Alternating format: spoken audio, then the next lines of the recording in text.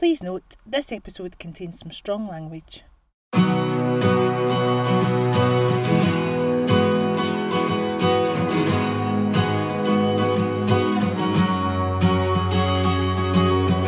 Hi, I'm Lisa Kennedy and you're listening to The Braw and the Brave.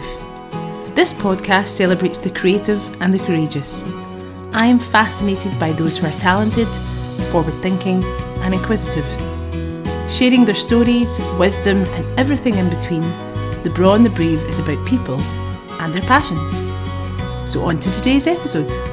Well, Jill Jackson, I've already learned quite a lot about you in this chat prior to recording. So I actually hurried along there to get us recording because, the gems, the actual gold dust that was coming out of our conversation there, I've already learned about Room on the Broom. Mm-hmm. And I've also learned that, you could have an absolute, stellar career in voiceover for children's books. Although I've not had any samples of these wonderful accents that you've been telling me about, so when we get there. But Jill Jackson, welcome to The Braw and the Brave. I always thought you were going to say welcome to Room on the Broom, and I was like... Go! Accents! No, I wouldn't put you in the spot. Not as early as that. I always do it. Thank you for having me here. This is nice. Total pleasure. I will say that I am just discovering your wonderful music in more recent times, and okay. I'm like, where have I been? Well, where have you been? I know I'm late to the party. Your music is spectacular. Oh, thank you very much. Yeah, I'm late to the party. This is what I love about The Braw and the Brave, because I'm getting to meet lots of interesting, very, very talented people, and to sit down for a bit of time and just get to know you. And I was trying to think, I was listening to your music over the last couple of days and stuff, and just trying to find the best question to kind of get this conversation going. We've been talking about stories prior to recording. Is storytelling a huge aspect of your writing and your music? It's the biggest aspect for me, is to get across actual stories. I've done the days of, being like an in-house writer type thing where they're like, oh, we need a love song, 3 minutes for radio, this, or we need a breakup song that, and you're writing, you get into writing sessions and they're like, right, let's write about a girl and a guy and he's been cheating and he's been doing this and it's just so cliched and everything. And I did used to write all those songs. It was all about melody, and the biggest turning point for me in writing was going to Nashville and sitting in the round at the Bluebird Cafe, which is quite hard to get into because most people have to go and do that queuing up thing where they queue up outside, they get a ticket if they're good enough and they come back and then they try again. And if they get another ticket, they get to perform one song that night. Whereas I just contacted them, said, I'm coming over from Scotland. This is what I've done previously. I'd love to do the in the round. And it just so happened that they said yes. I never thought for a second that would happen, but I got to do in the round with 3 other writers. And they were kind of like, oh, this is a song I wrote for Rascal Flatts. And this is a song I wrote for Garth Brooks. And I was like, oh, this is a song I wrote for me. But it was just like, it was story after story after story. And I was like, they are actually telling proper stories that have a beginning, a middle and an end. And that way of sort of putting across something that's actually happened into a song is something else. It really is, because that's the songs that somebody will come up and say, oh, I feel like you've written that about me. One of the songs, the title track on the album, Yours I, completely came from all my grandpa's letters home during the war. And reading through the letters, it was like, there's not that much to write about, as a whole song. But because I did know, it'd have been harder if I didn't know my grandpa well. But I did know him, I knew his personality. And we talked a lot about that time. So having that and in the letters, I was like, okay, there's the song, and it's got, that beginning. It starts Dear Mother, and at the end, it ends Yours I, which is obviously, the yours always. So it's like, I really am a big believer in storytelling and songs, and now that's all I do. I won't write a song now that's not about something like true, And it must be so cathartic. I think, I write some poetry, and it always stems from a place of like a personal experience or something that, that sparks, the basically putting pen to paper or typing on my phone, and where it goes, I'm never quite sure where it's going to land, but it always comes from a place of like a personal experience. I guess for you then that's a cathartic experience because you're like processing something that's happened to you, or it's happened to somebody you know, or is there a bit of like trepidation or like vulnerability in sharing that personal side? Massively. It's and in this album particularly, I was really nervous about it, and it was hard because it was all done through lockdown, and so then I had the album finished, you know, it was all recorded, mixed, mastered, then pressed, and I'm sitting with this album of, you know, telling things that like the most personal and the biggest things that have ever happened to me in my entire life were all in this album. And I actually sat there terrified thinking, I'm putting this out there. And especially the album launch a couple of weeks ago, it was the first time going out there and performing this album, bringing it to life on stage, you know, the musicians that played on it. And it was actually really terrifying, all these different moments on it. And it, you know, between like really big loss of a family member, there's going through IVF, then having a kid and being terrified, and then what happens to your relationship once you have a kid with your new partner, all this kind of stuff.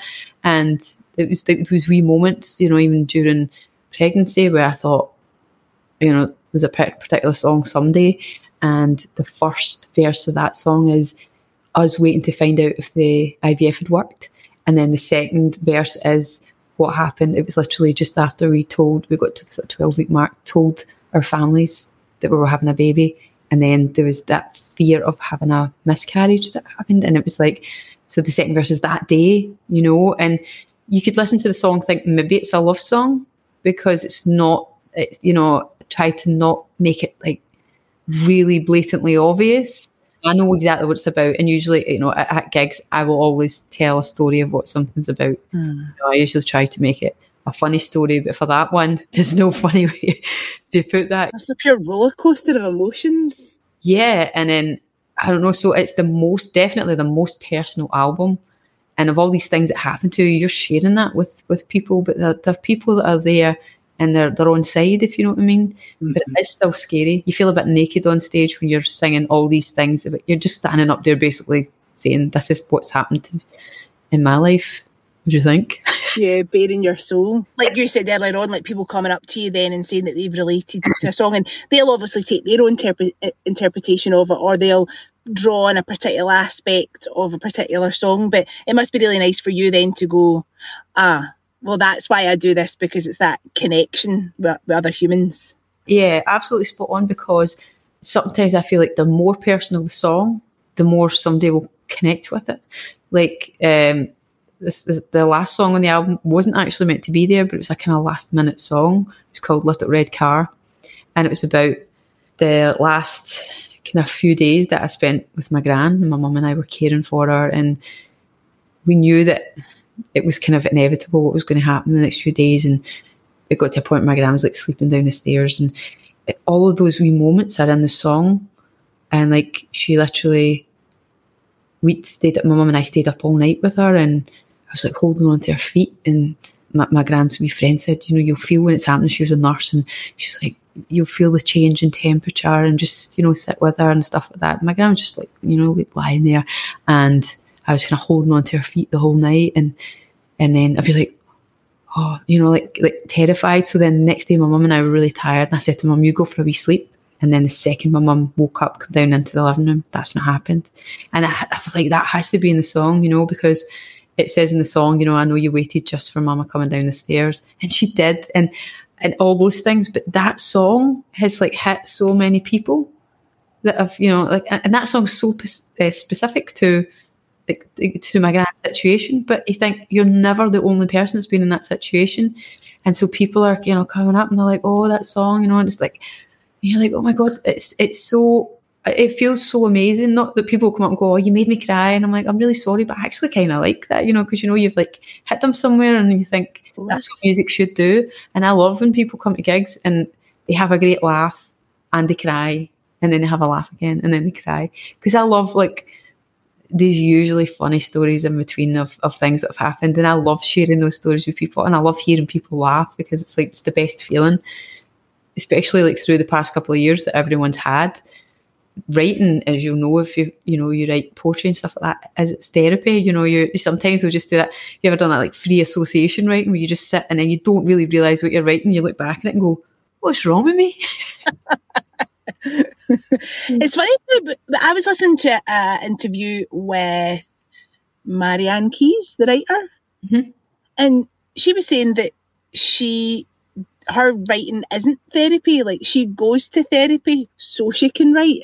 And I was like, I wonder if that's like, if other writers, whether they be, authors or songwriters, I wonder if there's an even split in terms of, like, some people would do it for that, like catharsism, like they just need to get it out and that's their kind of mode, that's their medium, or whether they do it elsewhere in order to be able to put pen to paper and to share their work with the world. I think sometimes if people are like authors and things like that, where, they write crime novels, or they write this and they write that, you could see why they would need to go to therapy to kind of free up their mind to do that. Whereas I think when you write things like if you're maybe like an artist, like a painter or a songwriter or a poet or whatever, that is your therapy. Like therapists have therapy. They have to, yes.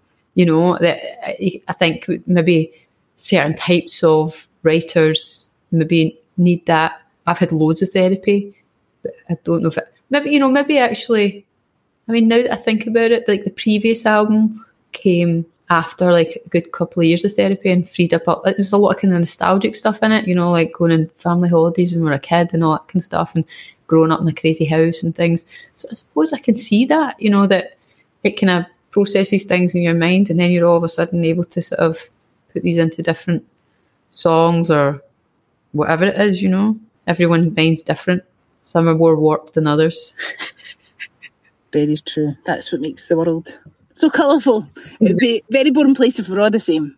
It'd be terrible, wouldn't it? It really would. Well, I often think it would be a terrible place if they were all like me, pure stressing about the minutia. I'm like, thank God, no, everybody's as highly strung as I am. But just listening to your music and now getting to know you a bit more and understanding, the importance of connection, the importance of storytelling, the importance of being able to be, like, honest about you and your life and yourself, and that's a journey. Do you know what I mean? That's a process. What was the inspiration, or what was the impetus to even pursue music, even just as an interest, as a hobby? How long have you got? All the time in the world.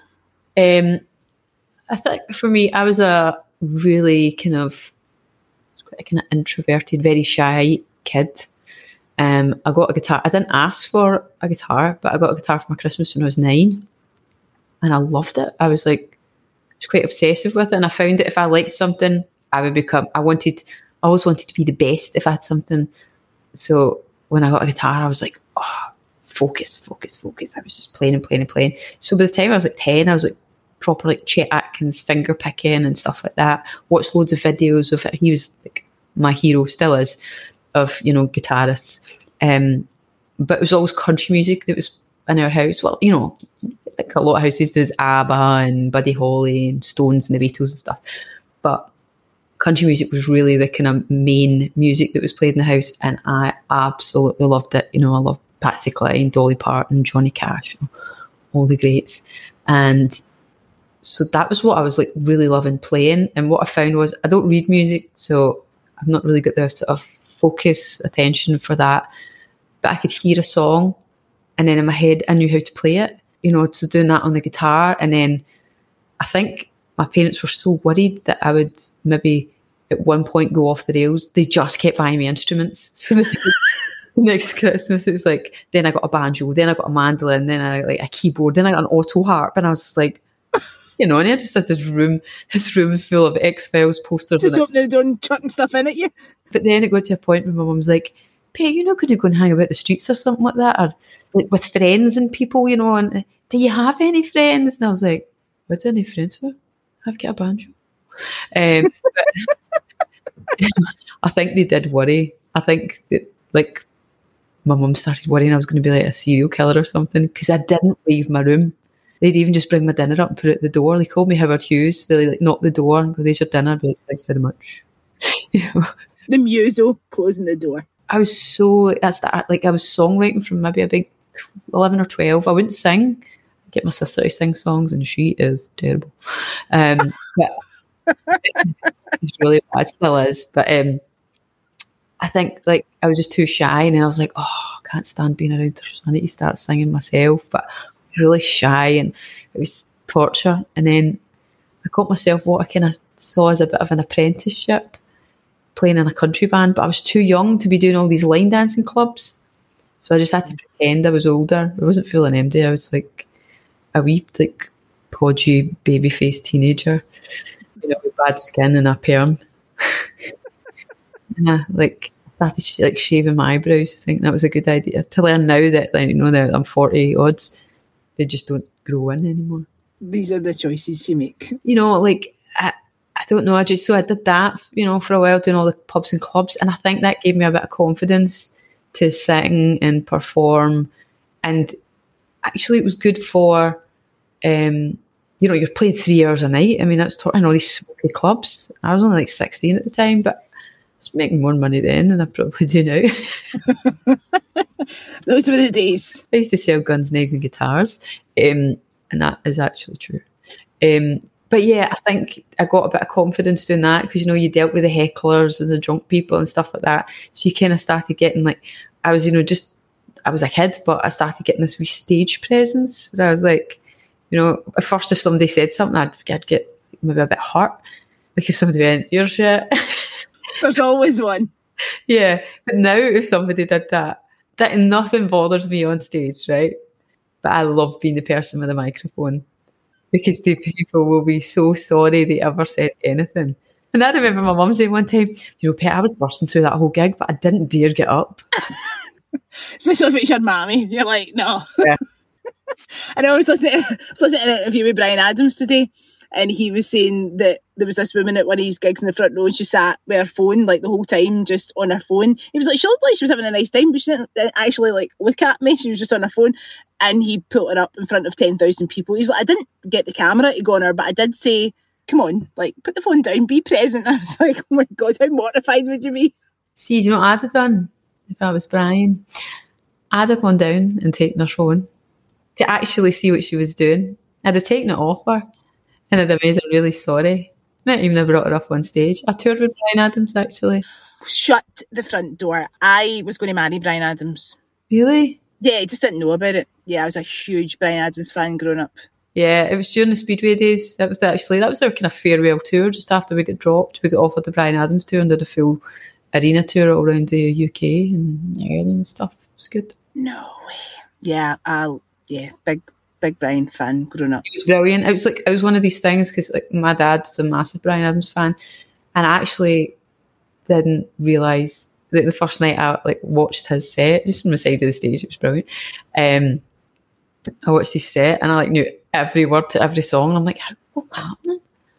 I was like, I knew literally everyone. Me and my mum went to see him in Edinburgh Playhouse when I was a teenager, and it was he'd just done the song with Mel C, and he was like, can I get somebody up on stage to sing? Right. I said to him, listen, Bryan, if you want me to sing the Mel C part, it's fine. But he's like, I always get somebody up to do it. And I was like, well, just one night on the tour. One night would be a good idea. Somebody can actually sing the harmony line and knows the words. And we were so high up in the Playhouse that he looked up and he went, you're too high. And he picked the girl that was in the front. She didn't even know the words. Jill. Yeah, but I got a plectrum because my mum, we went to stage door, I remember, and he's like, tour manager or somebody took a wee shining from my mum and took her away inside and to look for his bread and butter pudding, and then they came back out and I got a plectrum. Well, when they do the thing of picking the girl out the audience, they already know who they're going to pick. That's even worse because she really didn't even know the words. And I thought out of 30 dates he might have said, and he never? You come up and has it. Bryan, what are you doing? So you're talking about those days when you were with Speedway, in terms of that time, that world, does that feel totally a world away from what you're doing now, or does that feel like it's just always been a natural progression towards what you're doing now? It's a kind of strange one because when I had the whole Speedway experience, which was probably about 5 years in total, it was never music that I loved, but I loved the experience I had with them, if you know what I mean. So the excitement of getting signed. When I got signed, I was a nursery nurse. I worked in a wee baby room. And I had to leave behind all my babies to go off to London and sign this big record deal. And it was all a big deal and everything like that. And then I was just getting like jetted all over the world to go on writing trips and things like that. It was me and the drummer, Jim, because it was just us that were signed. And like the other two guys in the band were brought in as like session musicians. But we got to tour everywhere, and we got to like, you know, we're kind of hanging around like Debbie Harry and all that kind of stuff. Got to go to the EMI Christmas party, and I was sitting in between Ronnie Wood and Mick Jagger like that. Like, where's Keith? And then they're slagging me for having an Iron Maiden t-shirt on. And I was like, and you know what? I've got a really old Nokia that I've still got the picture of, like me and the guys. And then they asked me to go to Spearmint Rhino with them. Like, obviously, strip club, whatever. But I was doing like really early Saturday Top of the Pops the next day. And I was like, oh, I can't. I've got like a hair and makeup call at 4 o'clock. Went back to see the boys in the band, and they were like, right, what were they saying to you? Like, what was Mick saying? I was like, he smelled lovely. He smelled really nice.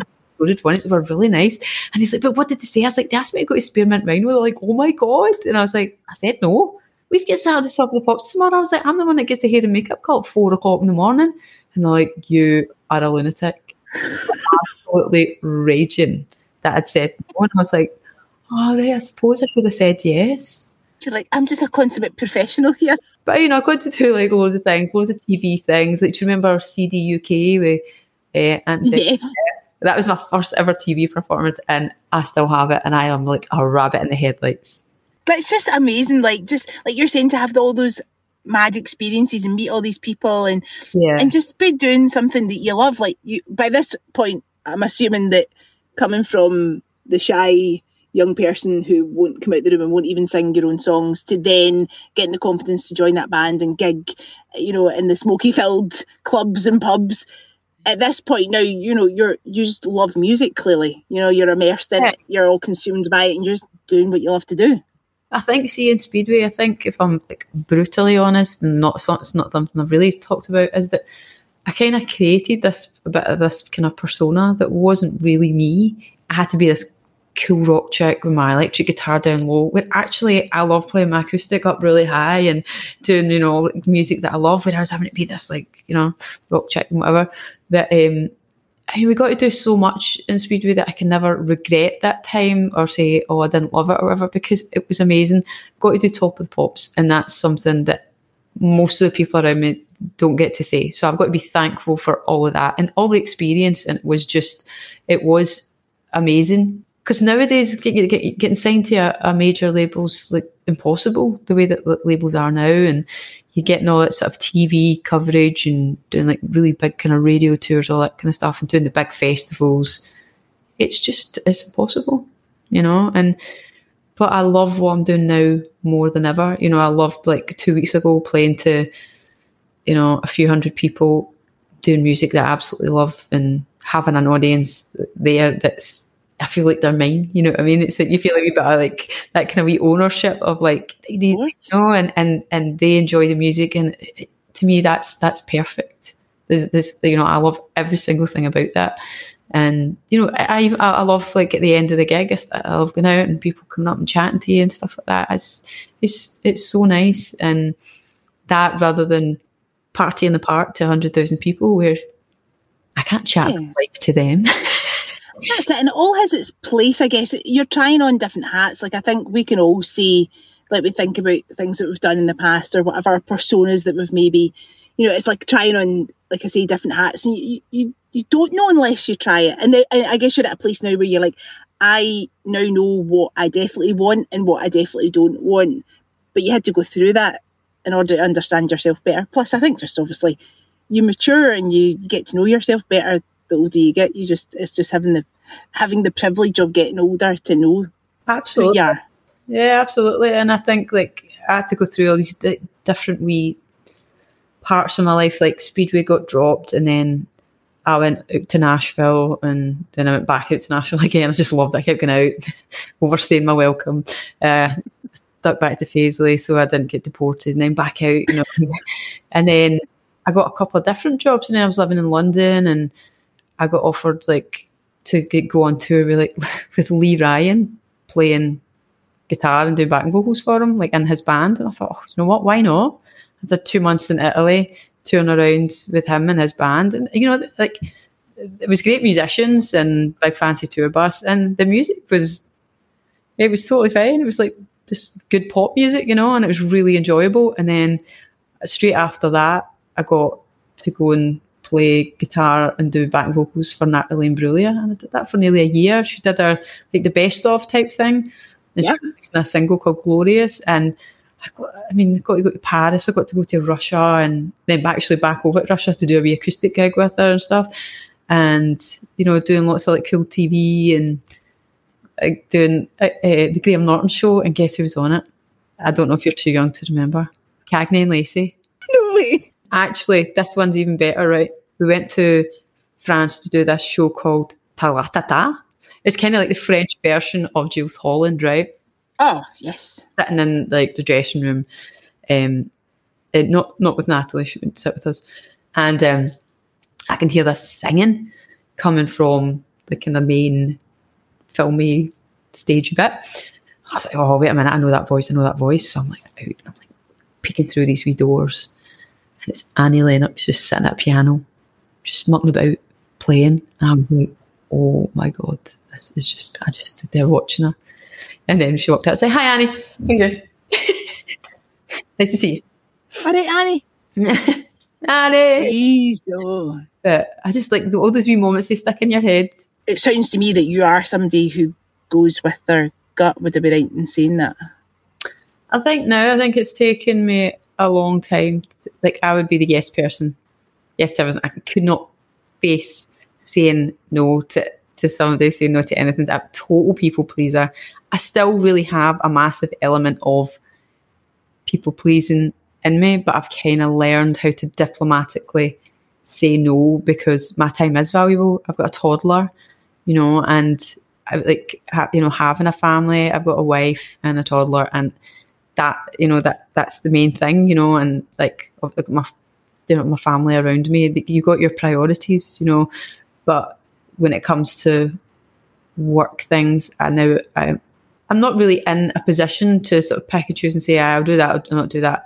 Like, because financially you do, when you're a musician, especially the last 2 years have been, you're kind of thinking, but you still have to value yourself. Yeah. You've got that integrity there to know what suits you and your music and your thing, what you're doing, what you're trying to achieve. I'm 43. If a festival comes to me and says, oh, can you come and play? We'll give you £150 and it's exposure.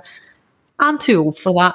I'm like, I don't need exposure for £150 because actually I'll be out of pocket. I'll just leave it. I'm not playing for free. Yeah.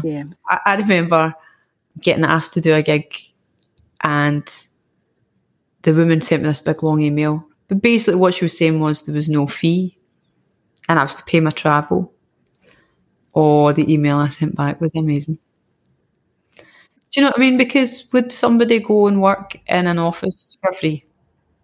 No. It's mental. Yeah, it's because you like your job that you should just want to turn up at the opening an envelope and you're like, and I'll pay to be here. Yeah, because there's a lot of things even now, even after the way that the past couple of years has been, where so many musicians have musicians that have lost their house, they've had to sell their houses, and it's ruined them. And luckily I'm in a position where, my partner was able to support the three of us, but what if we hadn't been in that position? Do you know what I mean? It'd have been terrible. Well, that's why so this podcast is a total hobby for me. I just started it because I work in the arts and I was getting to meet lots of interesting people and I wanted to talk to more interesting people and I wanted to share that with the world. But that is the first thing that I lead with when I email or message somebody about the podcast. I'm like, I don't have a budget to pay you, so I'm sure you're inundated with unpaid requests, but if you fancy a blether and you've got the time, then I would be delighted because I know how precious people's time is. Do you know what I mean? And it's just about being upfront. Like there's no budget here because this is my hobby, but hopefully if you want to do it, we'll have a nice time. And I'm very much I want to support good people doing good things. Yeah, with good intentions. You're not trying to do your podcast just for you to make loads of money at a person's expense. You know what I mean? You see things like festivals, they have budgets. They'll pay the lighting staff, they'll pay the stage crew, they'll pay the, security, they'll pay catering, they'll pay for literally everything. And the last thing that they want to pay for is the acts that bring in the people. And that is my absolute, I was going to swear, but I'm not going to. No, and I totally understand. It must be just so frustrating. When you're doing an interview, it's like, having a radio show or whatever. People, I know I am, and through this album, I've done lots of sort of radio interviews and a few podcasts and things like that. And I'm always happy to do them because people are always would assume are genuinely interested in your music and what you're doing and things like that. And that's not something to me that you, as a musician, you'd ever look for a fee for. Do you know what I mean? Mm. There's other things when they want you to go and be doing what you do.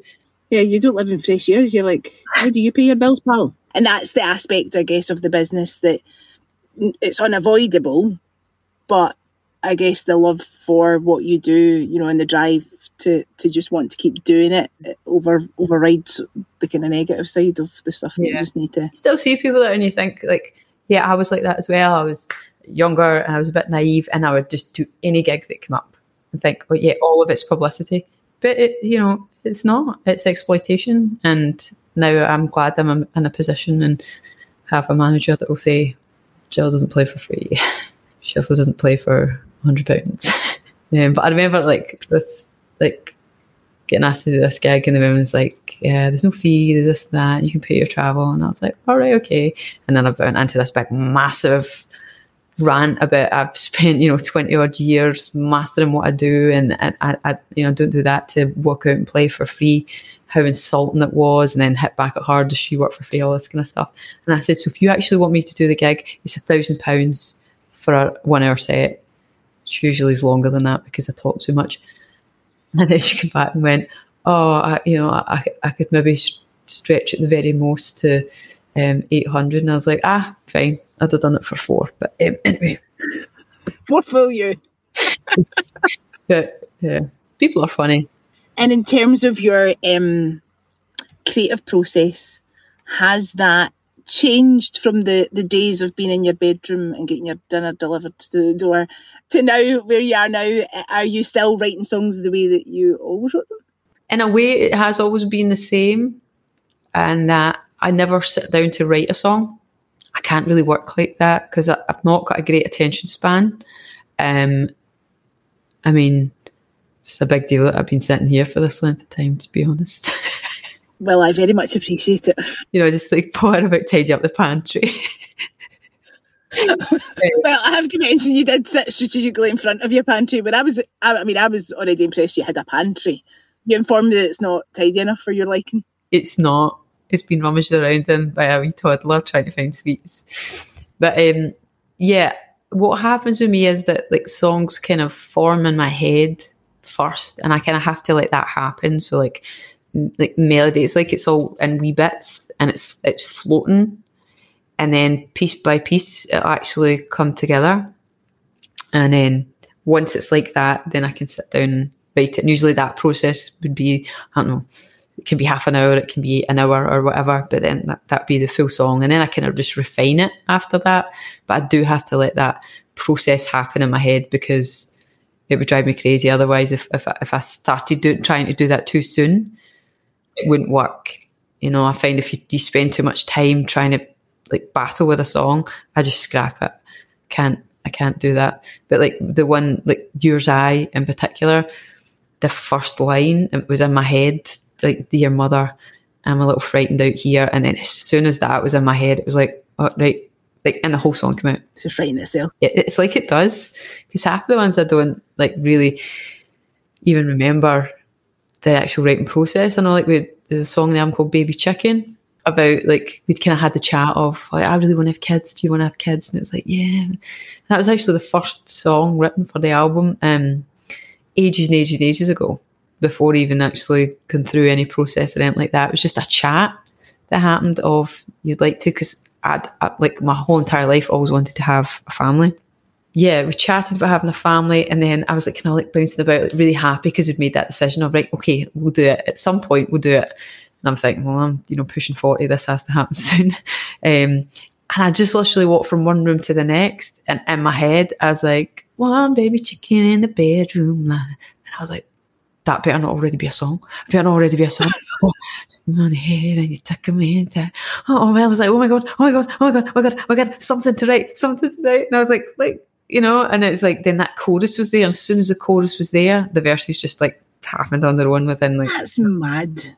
It was actually like walking from one room to the next. It was like weird, but I do love that happens because it's such an exciting feeling. And then once it's finished, you kind of think, is this shit? You never know. Do you know what I mean? You never know till you play it to somebody, which is a really weird thing to do, is just to go, I've got this new song, can I play it? And my other half's very honest, and I need that. There's no point in somebody going, that's brilliant. My family are brutally honest. It's amazing. My mum actually phoned me maybe about 6 months ago, and because I'd sent my dad the masters of the album, and I was like, let me know what you think. And he sent me this message. He's like, it's absolutely brilliant. I love it. It sounds amazing. The band sound great. The songs are great. Really proud of you. And I was like, well, that's a bit nice for you. Usually I get a cool enough thumbs up, the smiley face and the cowboy hat. It's like, like, all right, that's quite nice. That's been maybe a bit emotional. But anyway, so my mum phoned me, and she's like, hi, Pet. And I was like, hi. And she's like, I just want to tell you that album is the best yet. Every single song is amazing. I'm so proud of you. It's just brilliant. I mean, every song, she was going on like that. And I was like, that's really nice. And it really is the best yet. Then I was up at the house about a week later, and my dad went, ask your mum if she's actually heard the album. And I was like, wait, she's not listened to it? And he went, she's not even heard it. And I was like, okay. So I filmed, I kind of secretly filmed her, and I was like, so you like the album, Mum? She went, oh, it is the best yet, Pet. I love it. I really love it. I was like, what's your favourite song on it? She went, I Is No one. And I was like, do you mean Yours I? Yeah, that one. I love it. And I was like, Mum, have you actually listened to the album? And she went into this almighty Mötley fit hysterics. I have it. I've listened to it. I promise you, I've listened to it. You're actually a liar. She's like, your nose is getting longer. She listened to it on, she went, in the car, CD player, and I went, you don't have it on CD? So you're lying. She went, your dad let me hear it on the computer. I was like, no, you didn't. She knew it was brilliant. She didn't even need to listen to it. Oh, what a bitch. But no. She eventually did, and she's like, I've listened to it now, Pet. It's really good. Thank you. Thanks very much. Thank you for making that space in your life, Mother. Well, this is the thing, and that, I mean, I'm assuming that you've always had their backing in that sense, like, and that must be amazing to have that. You're talking about that close-knit circle of family and friends that are totally behind you, and your partner, you're talking about them being so supportive, like, that's huge, like, because you are doing this thing that you love and you're all in it. And I guess sometimes, like, the blinkers are on and you've just got your eye on the prize, whatever that is. Yeah, it's nice to have the support without intrusion, if you know what I mean. I've never had like really pushy parents or anything like that. They just always kind of left me to it.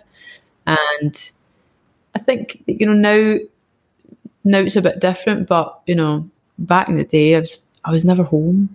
And I think maybe if I'm honest, a wee bit of resentment for my mum that she just never saw me, whereas my dad was a bit more like, off doing what she loves, because I'd go to America. Like, I remember I was going to America to do this.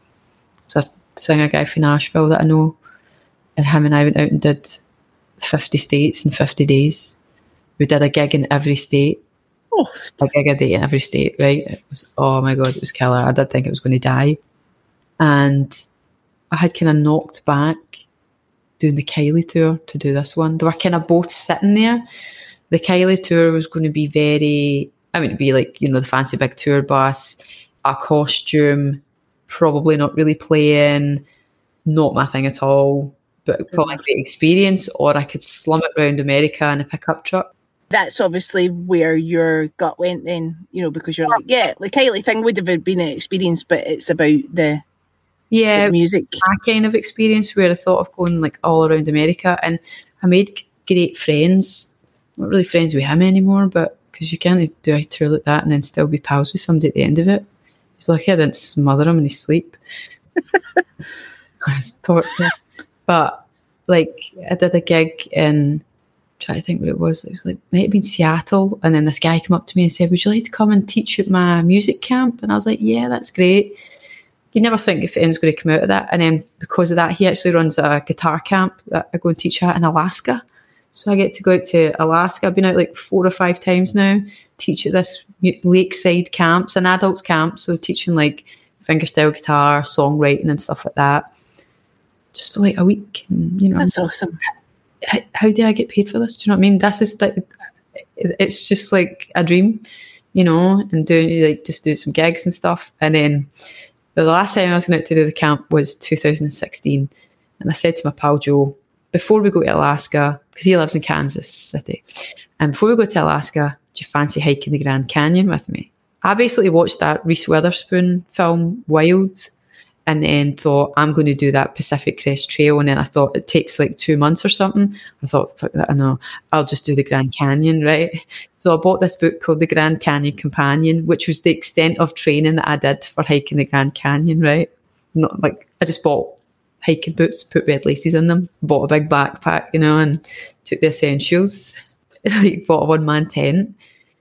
But basically, when we got there, I did a gig in Vegas, and then after the Vegas gig, we drove to the Grand Canyon. And he said, he was like, what do you want to do this for? I was like, because I need it in my life. I need something, you know? And I said, I want a challenge. And he's like, you've been training? He didn't know that just before that, I'd been to the doctors, being told I needed 2 new hips. But I was too young for them. And I was going to be coming back from Alaska to getting this really big surgery on both my hips that kind of buys me maybe like 15, 20 years before I need the new hips, like I get bilateral hip dysplasia, right? So I don't know why I've got something that dogs get a lot, you know, but anyway, I'd like years and years of hip pain, and the surgeon said just before I went, he said, right, so this is when you're having surgery, don't do anything that would make it worse. No. And I said, well, I'm going to go and hike the Grand Canyon. And he said, you're a funny lady. Oh my God.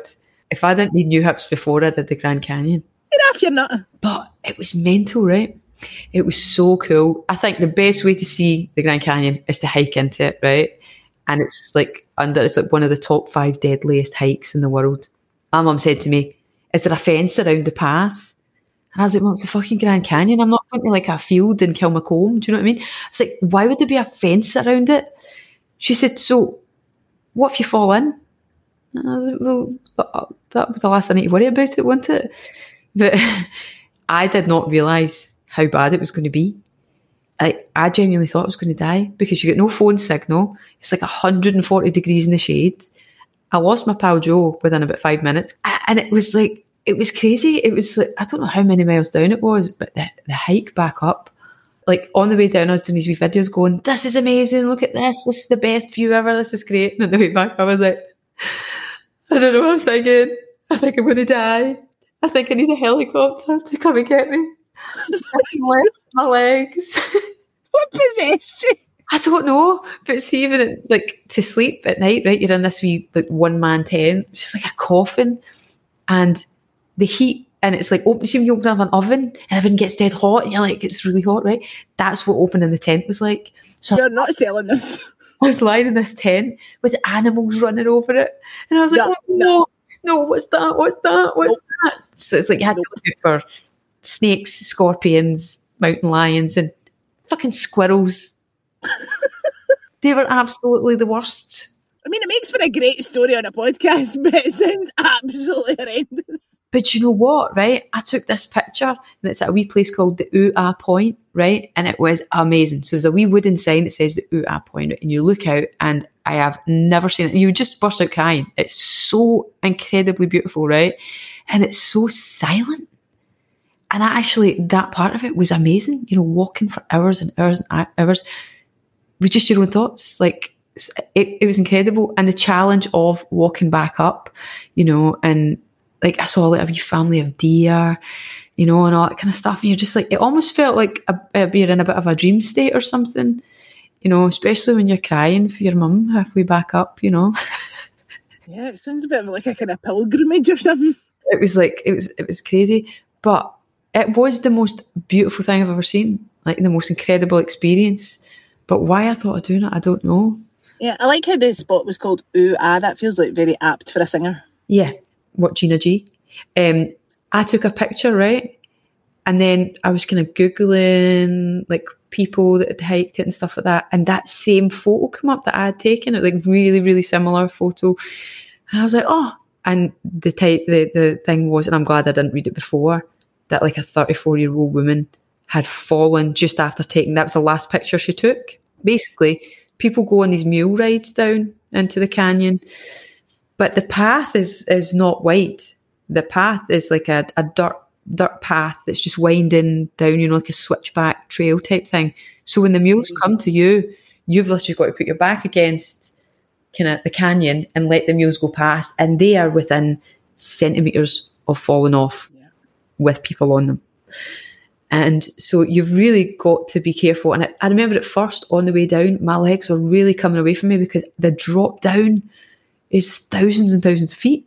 You know, I didn't realise that. And the older I'm getting, the more funny with heights I'm getting. But when I read that, the woman had literally taken that same photo and then lost her footing after the mules passed her. And she literally just fell over her own feet. She didn't trip over anything, just her own feet fell in. So, oh my God, glad that wasn't me.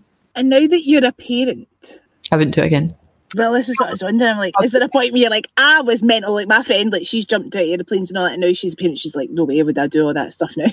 I would absolutely take him to the Grand Canyon, and I would love us to do the mile in, mile out. That's easy. Anyone can walk a mile in, a mile out. That's, you know, that's all the tourists do that. I would not take him on a hike all the way in and all the way out. But your sense of adventure and going after what you want in life, that surely is something that you're going to pass on to your wee one. Yeah, I mean, like, we have loads of trips planned with him, and you know, and I think like he's already been on 2 tours with me. He came on the 2 tours of Ireland. Did the Eddie Reader tour when he was only about 7 months. 2 weeks after coming back from that tour with him, we went into the first lockdown, and then the first tour that I did after the whole kind of COVID lockdown thing was another tour of Ireland with Eddie Reader. Funnily enough, I got asked to tour again, so that was amazing. Buddy's her first tour baby, so she was so delighted that he was out on tour again. And you know, he loves it. He was coming into the venues. He hates my singing. He does. If I sing even at all, he's like, "Oh, Mummy, that's bad. Mummy," he's not even 3 yet. "Oh, that's bad. Don't sing. That's bad." No, I think they're okay. The harshest critics. Please don't sing. But yeah, so he got to come out on the tour there. I've just finished another couple of weeks in Ireland.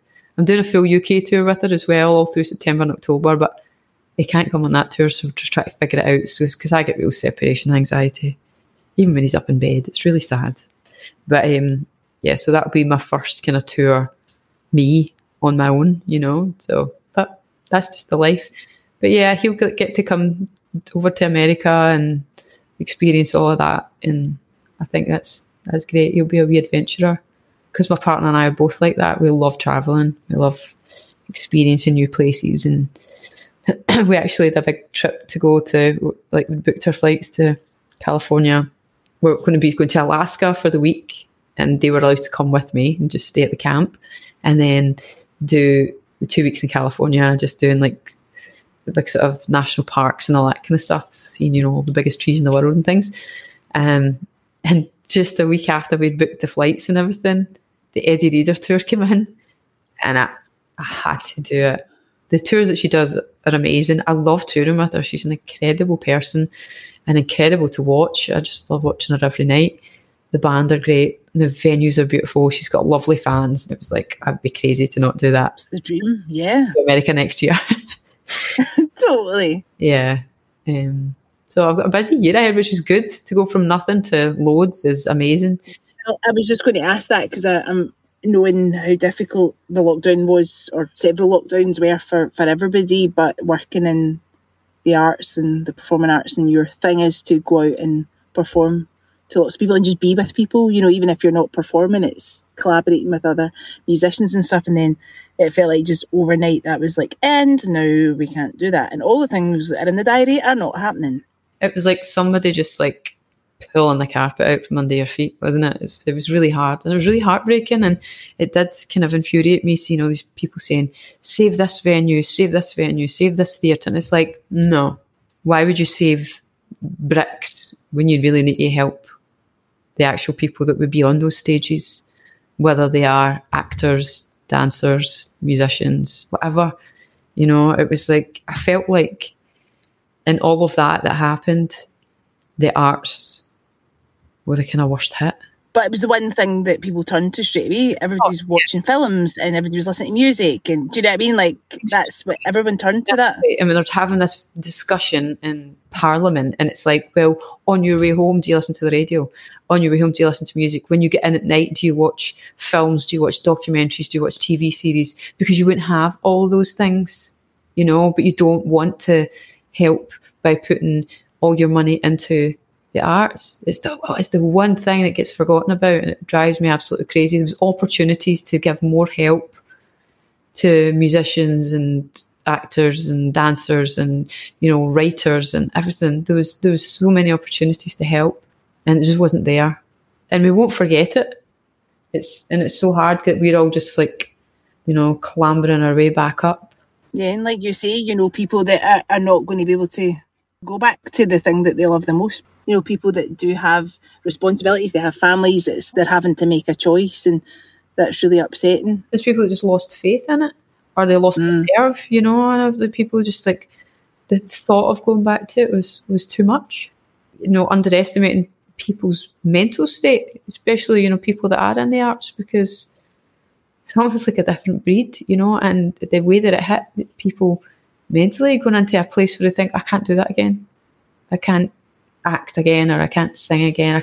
I don't have the nerve to do these things again. And I actually know loads of people, not loads and loads of people, but I do know people are really good at what they do and they're not doing it anymore.